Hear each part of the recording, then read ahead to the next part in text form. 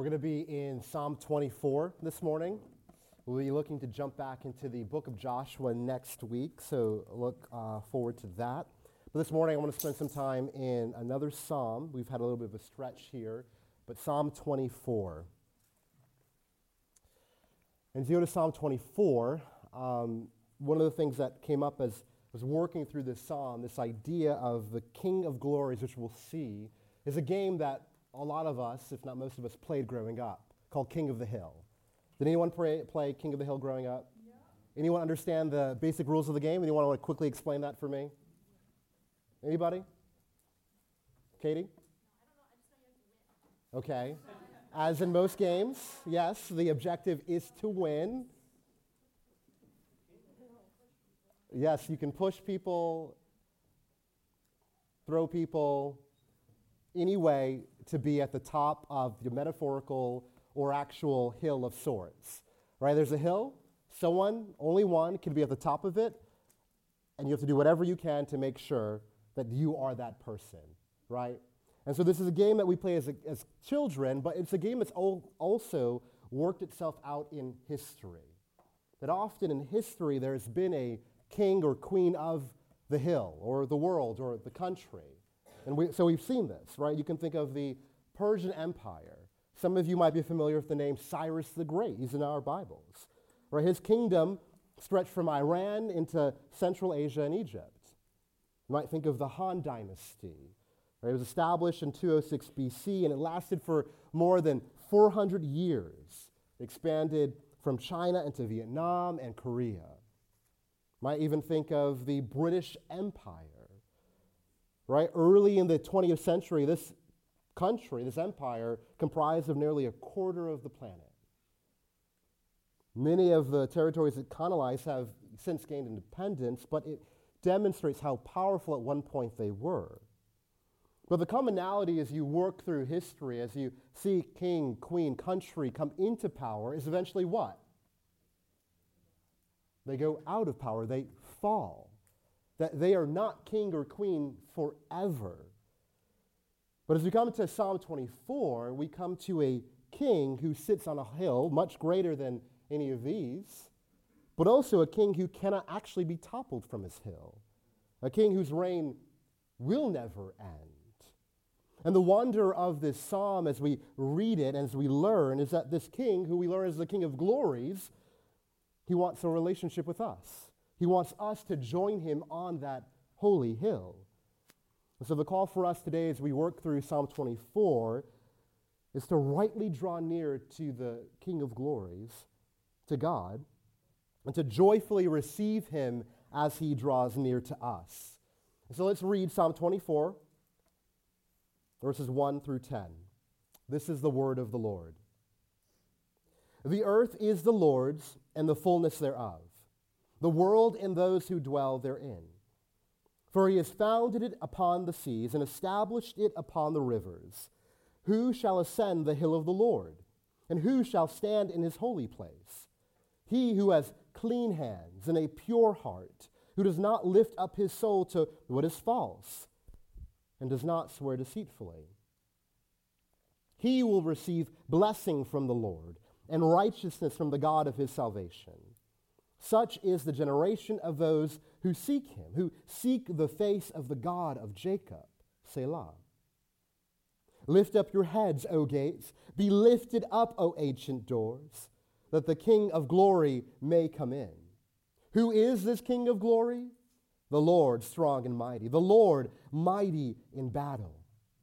Lift up your heads, O gates, and lift them up, O ancient doors, that the King of glory may come in. Who is this King of glory?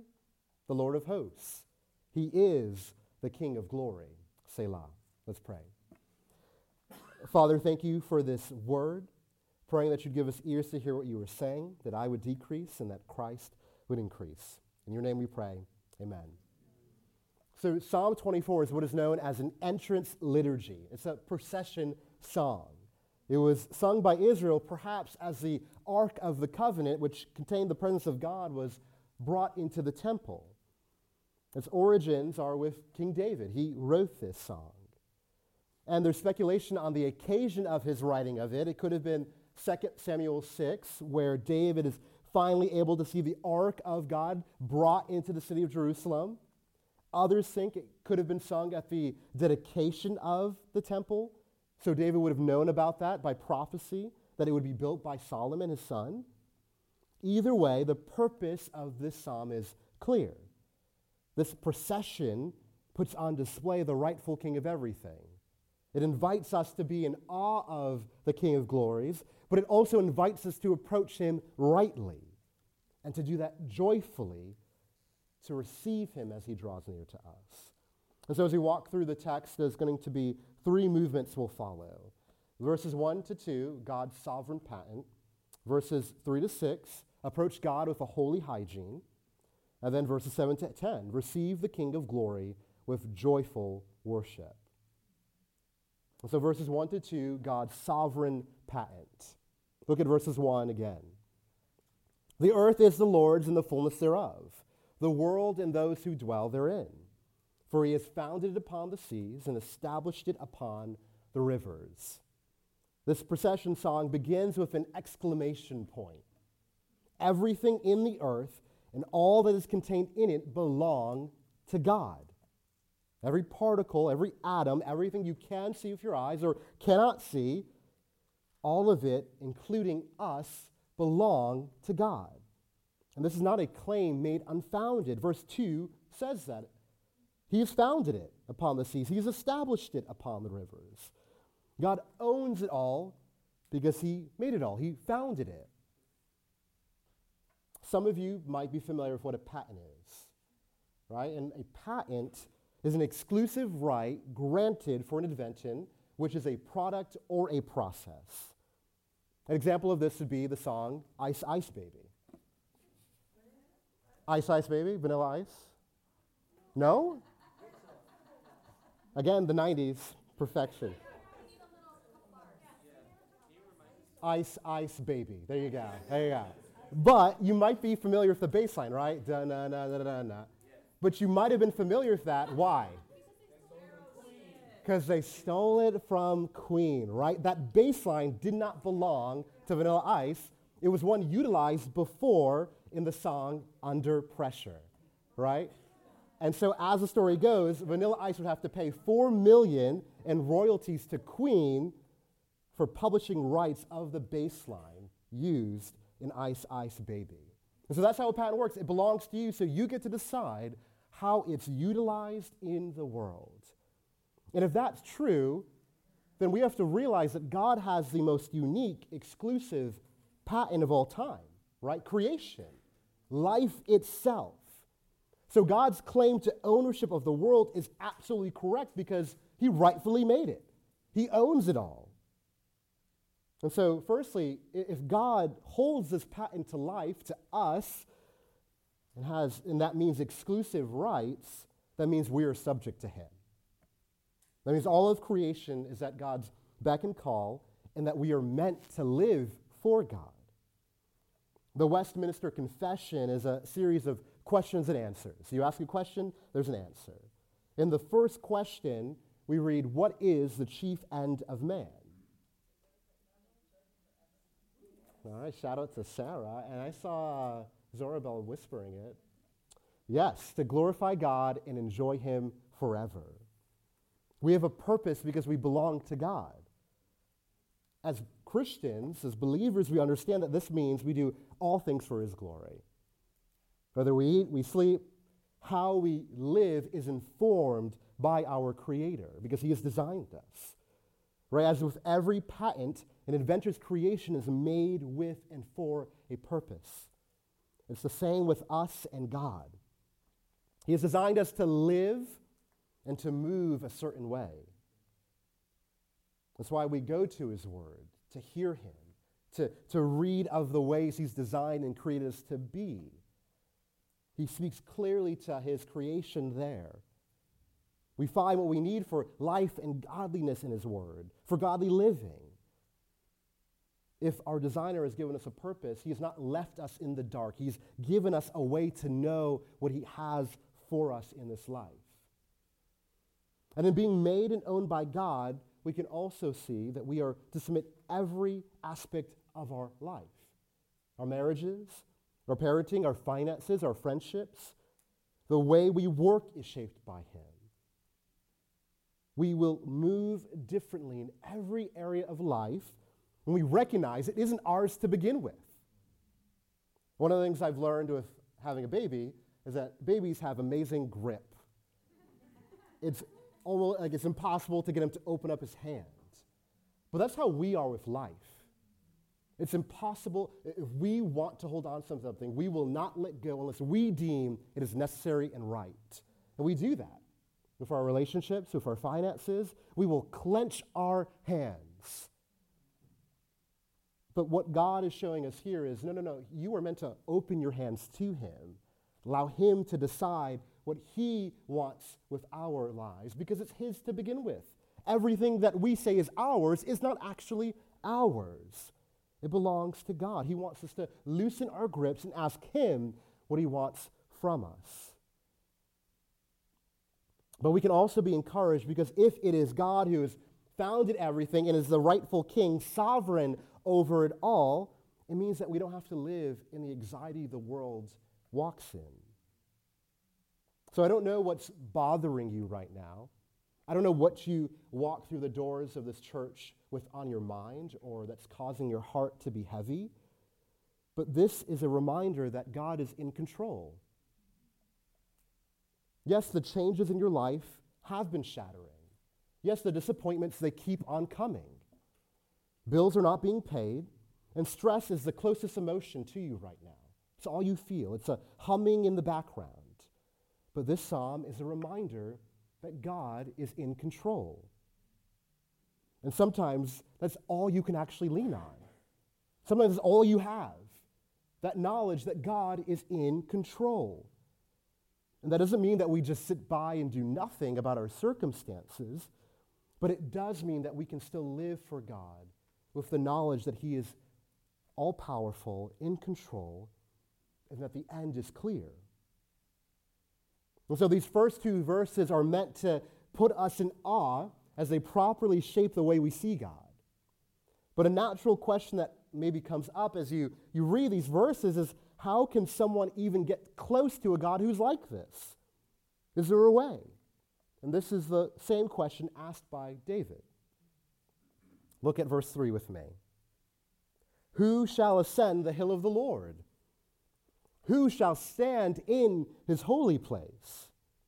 This question is meant to first give us pause. Who is worthy to be in God's presence? But second, the question is meant to be an invitation, because there is a right way to approach God. So even if you haven't watched the Marvel movies, you might be familiar with Thor, right, from Norse mythology. And the weapon he carries, Mjolnir, right? But there are certain conditions required to wield his mighty hammer. In the movies, what you find in Age of Ultron is that the other Avengers, the other heroes, they try to pick up his hammer, and none of them can do it. They all try to pick it up, and they can't do it. Captain America goes over, and he's able to slightly budge the hammer, but then doesn't pick it up. Well, several movies later, in a scene near the end of the last of this movie series, Endgame, they're fighting the big baddie. Thor is on the ground. He's hurt. He's about to be finished by Thanos. And a hammer comes flying by, hitting Thanos in the face and lands in the hand of Captain America. And Thor yells out, does anyone remember if you watched it? I knew it. Right? He knew that this guy would meet the requirements to wield his mighty hammer. And does anybody know what's required to hold the hammer of Mjolnir? Anyone? No? Yes, to be pure of heart. To hold his hammer, you had to be pure in heart. That was the condition. Not how strong you were, not how clever you were, to be pure of heart. And as you come to this psalm, we learn it's the same thing for us to approach God. That what is required for those who ascend God's holy hill, they must practice a holy hygiene. Be of clean hands and pure in heart, not turning to emptiness or living a life of lies. Verse 4, he who has clean hands and a pure heart, who does not lift up his soul to what is false, does not swear deceitfully. And this should be an unsurprising passage for us. Think of Matthew chapter 5, verse 8. Blessed are the, anybody? Pure in heart, for they shall see God. Hebrews 12:14, strive for peace with everyone and for the holiness without which no one will see the Lord. This is unsurprising, that we'd be called to have clean hands. And the meaning of this is that we are innocent of wrongdoing. But even when we commit wrongs, we are quick to seek forgiveness towards God or those you sinned against. To be clean of hands means to be free from blood and violence, bribery, fraud, unjust gain, wrongdoing of any kind towards God or your brother and sister. That your hands are instruments and tools for the Lord, not for you. So questions to ask. Have you loved God? Have you loved neighbor? Are you cheating your employer? Are you tearing those around you, maybe not with your fists, less acceptable these days, but with your words? Or better yet, with your warrior fingers on the keyboard. To be clean is to love the Lord and then love your neighbor, this golden rule. And so ask yourself, have your hands been used for God, or have they been bloodied by your selfishness? And the pure heart is meant to drive these actions, this outward work. Because Jesus can smell a fake. He knows who does the work of someone with clean hands out of the work done in them through Jesus or out of selfish gain. The Pharisees, if you remember in Luke chapter 11, were astonished that Jesus didn't do the outward work of washing his hands before eating. Jesus responds in verse 39. He says, now, you Pharisees, you cleanse the outside of the cup and of the dish, but inside you are full of greed and wickedness. It's a reminder for us that we are not saved by works, what we do, but we are saved for those good works. That what we do in the Christian life is out of the life that's given to us through Jesus. Then we see that we're called to not lift up our souls to what is false. Another way of thinking about this is don't lift up your soul to emptiness. Right? Sometimes we'll ask the question, who do you look up to? Right? We understand that looking up to somebody means to hold them in reverence, an ideal, a role model. They're an example, and so we look up to see them. And what we're being told here is not to let anyone ultimately fill that place in your life. Whether it's a person or a thing, whether it's a job, whether it's adoration, achievement, do not ultimately look up to what is empty. Instead, look up to God. Don't swear deceitfully. Don't live a life of lies. Don't live your truth. Don't live their truth. Live God's truth. In totality, verse 4 is pointing us to loyalty to the Lord in heart and in life. Singular devotion to Him in every way. And that person we read in verse 5, he will receive blessing from the Lord and righteousness from the God of his salvation. We're told that you will enjoy the benefits of the promises of God as you live pure in heart and with clean hands. That the status of God's favored people is given to those who follow Him. That we receive righteousness. And this righteousness is vindication. In the case of a pilgrim who would approach the temple, they would need to receive a declaration of God's vindication by a judge. And that would give them permission to enter into God's presence. What this verse is doing is emphasizing that it is God who gives us that vindication. That God, our Savior, is who can grant us what we most need. It's not earned by faultless compliance to an external law, but given directly by God himself. What allows us to see God is God's vindication of us.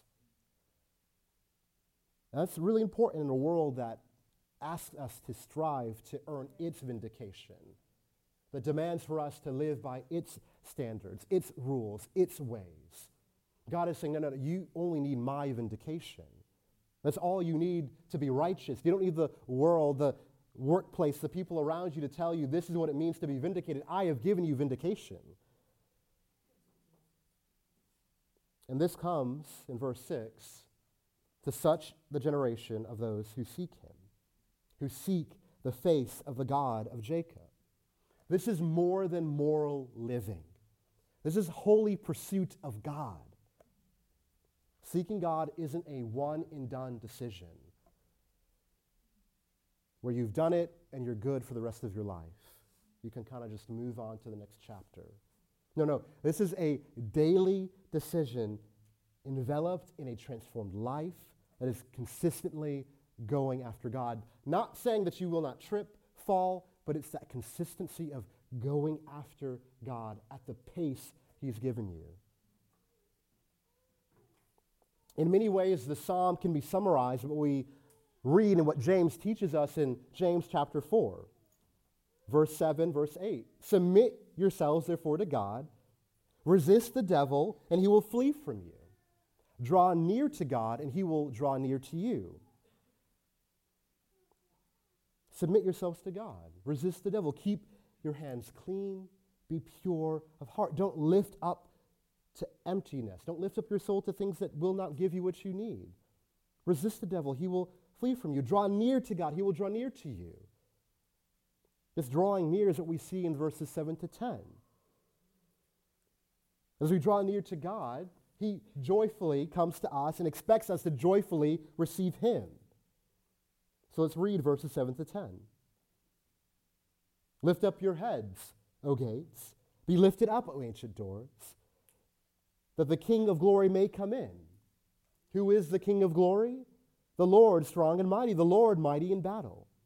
Lift up your heads, O gates, and lift them up, O ancient doors, that the King of glory may come in. Who is this King of glory?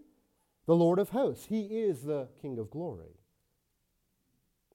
You can imagine David in 2 Samuel chapter 6. Early in the chapter, they seek to bring the Ark of the Covenant finally into the city of Jerusalem where it belongs. But in going to the city of Jerusalem, Uzzah touches the Ark of the Covenant and is struck dead in that moment. And so for a period of time, they don't bring the ark into the city of Jerusalem because they are fearful of the Lord. But not too long afterwards, David hears news that the ark is blessing the people and takes this as a sign that they can finally bring the ark where it belongs. And when they finally bring the ark into the city, we read that David dances. He sings.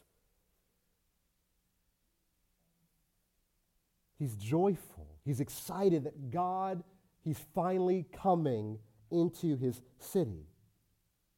David is our example of what it means to receive the Lord. As we open the gates of our own hearts and lives to him, we are to receive him joyfully.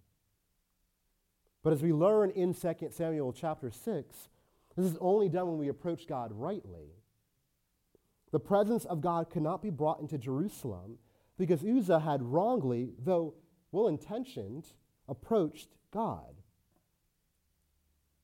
And we recognize that like Uzzah, all of us are in the same circumstance as him, of being unable to approach God the way we need to, with clean hands and pure hearts. We are in danger of our sin keeping us from the presence of God. Because though God does hold the sovereign patent, he is the rightful king of everything, there is another who holds claim to us. Both sin and Satan hold us in their clutches, in bondage, in slavery. So though we should give our lives to the King of glories, our sin prevents us. We say no, no thank you.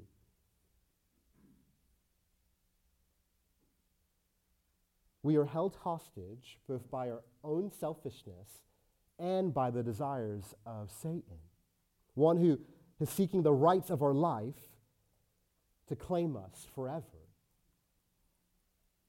Sin means that no matter how often we wash our hands, it's like trying to remove permanent ink, right? There's always a little bit left that you have to try to get rid of.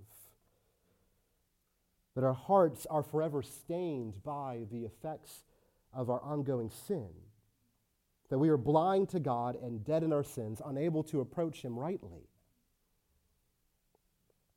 Interestingly, Jerusalem, the people of Israel, would sing this song on Sunday. They would sing, "Lift up your heads, O gates. Be lifted up, O ancient doors, that the King of glory may come in." They would ask that question, who is this King of glory? The Lord strong and mighty, the Lord mighty in battle. But I don't think as they sung this again and again over hundreds of years that they would realize, as they sang this song, that one day, in a not so distant future, that king, the king they are singing to, would ride on a donkey into that same city of Jerusalem. In Luke chapter 21, verse 10, we read that when Jesus entered Jerusalem, the whole city was stirred up saying, "Who is this?" They would ask the same question, not realizing that this was the King of glory. Though our sin has opened a chasm between us and God, God sends His Son to close that. The King of glory comes to deal with the permanent stain of our hands and hearts, because He comes with hands unmarked and a heart unstained. He comes as one who is worthy to stand on the holy hill. He is vindicated by His own righteousness. He is the King of glory. And though some, during Jesus' entry, would exclaim, "Hosanna, the Son of David, blessed is He who comes in the name of the Lord," Jesus would only days later be raised up on a different hill, crucified, an innocent man killed. But this is for our good, that Jesus would be killed for our sins, His blood shed that we might be washed clean. His death would be the price God would pay to rightfully gain exclusivity of you, His sons and daughters. The blood of Jesus has become the means of cleansing and payment for our sins, that we can be God's people. The coming of Jesus, His life, His death, His resurrection are an invitation to open up our gates, the gates of our hearts, and to joyfully receive Christ. Because Jesus climbs the hill on our behalf. He makes the way. In fact, He comes back down and puts you on His back and climbs back up. This ruler is built a little bit different than the kings and queens of this world. His kingship is final, and He also asks us to join Him as co-heirs. If you don't know this King, the call for you is to hear this as an invitation to live under His good reign. That the God who holds the sovereign patent to all of life, He wants to draw near to you. But you must rightly draw near to Him, and you can do that through His Son, Christ. For us, church, the reminder here is that we are the temple. We are the body.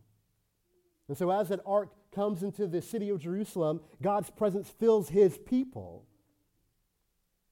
That we, as we come together, are to joyfully receive God as He inhabits, as He dwells with us. 1 Corinthians 6:19 says, "Or do you not know that your body is a temple of the Holy Spirit within you, whom you have from God? You are not your own, for you were bought with a price, so glorify God in your body." Both individually and corporately, We belong totally and completely to God. And so we're called to glorify him and receive his presence joyfully. George Weasel, a hymnist, wrote a song in light of this psalm.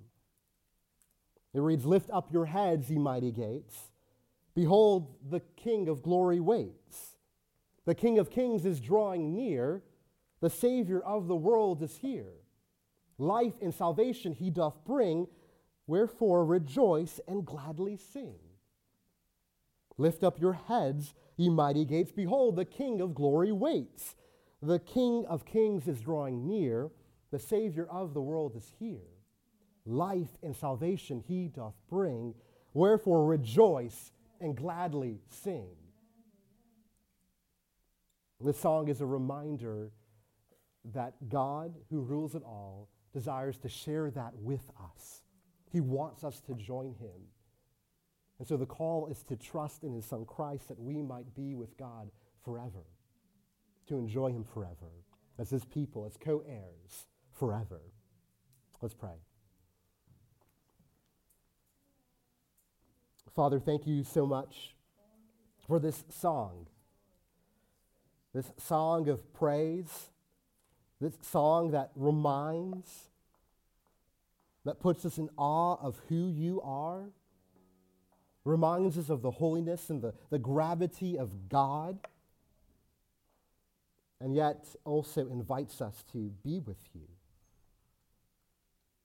to enjoy you, to know you, to join Christ on that holy hill, to know that we are not vindicated by our own righteousness, but our vindication comes from the righteousness of Christ. And that through him, we can be on that holy hill, enjoying the presence of God forever. Lord, may we know that deeply today. In your name we pray. Amen.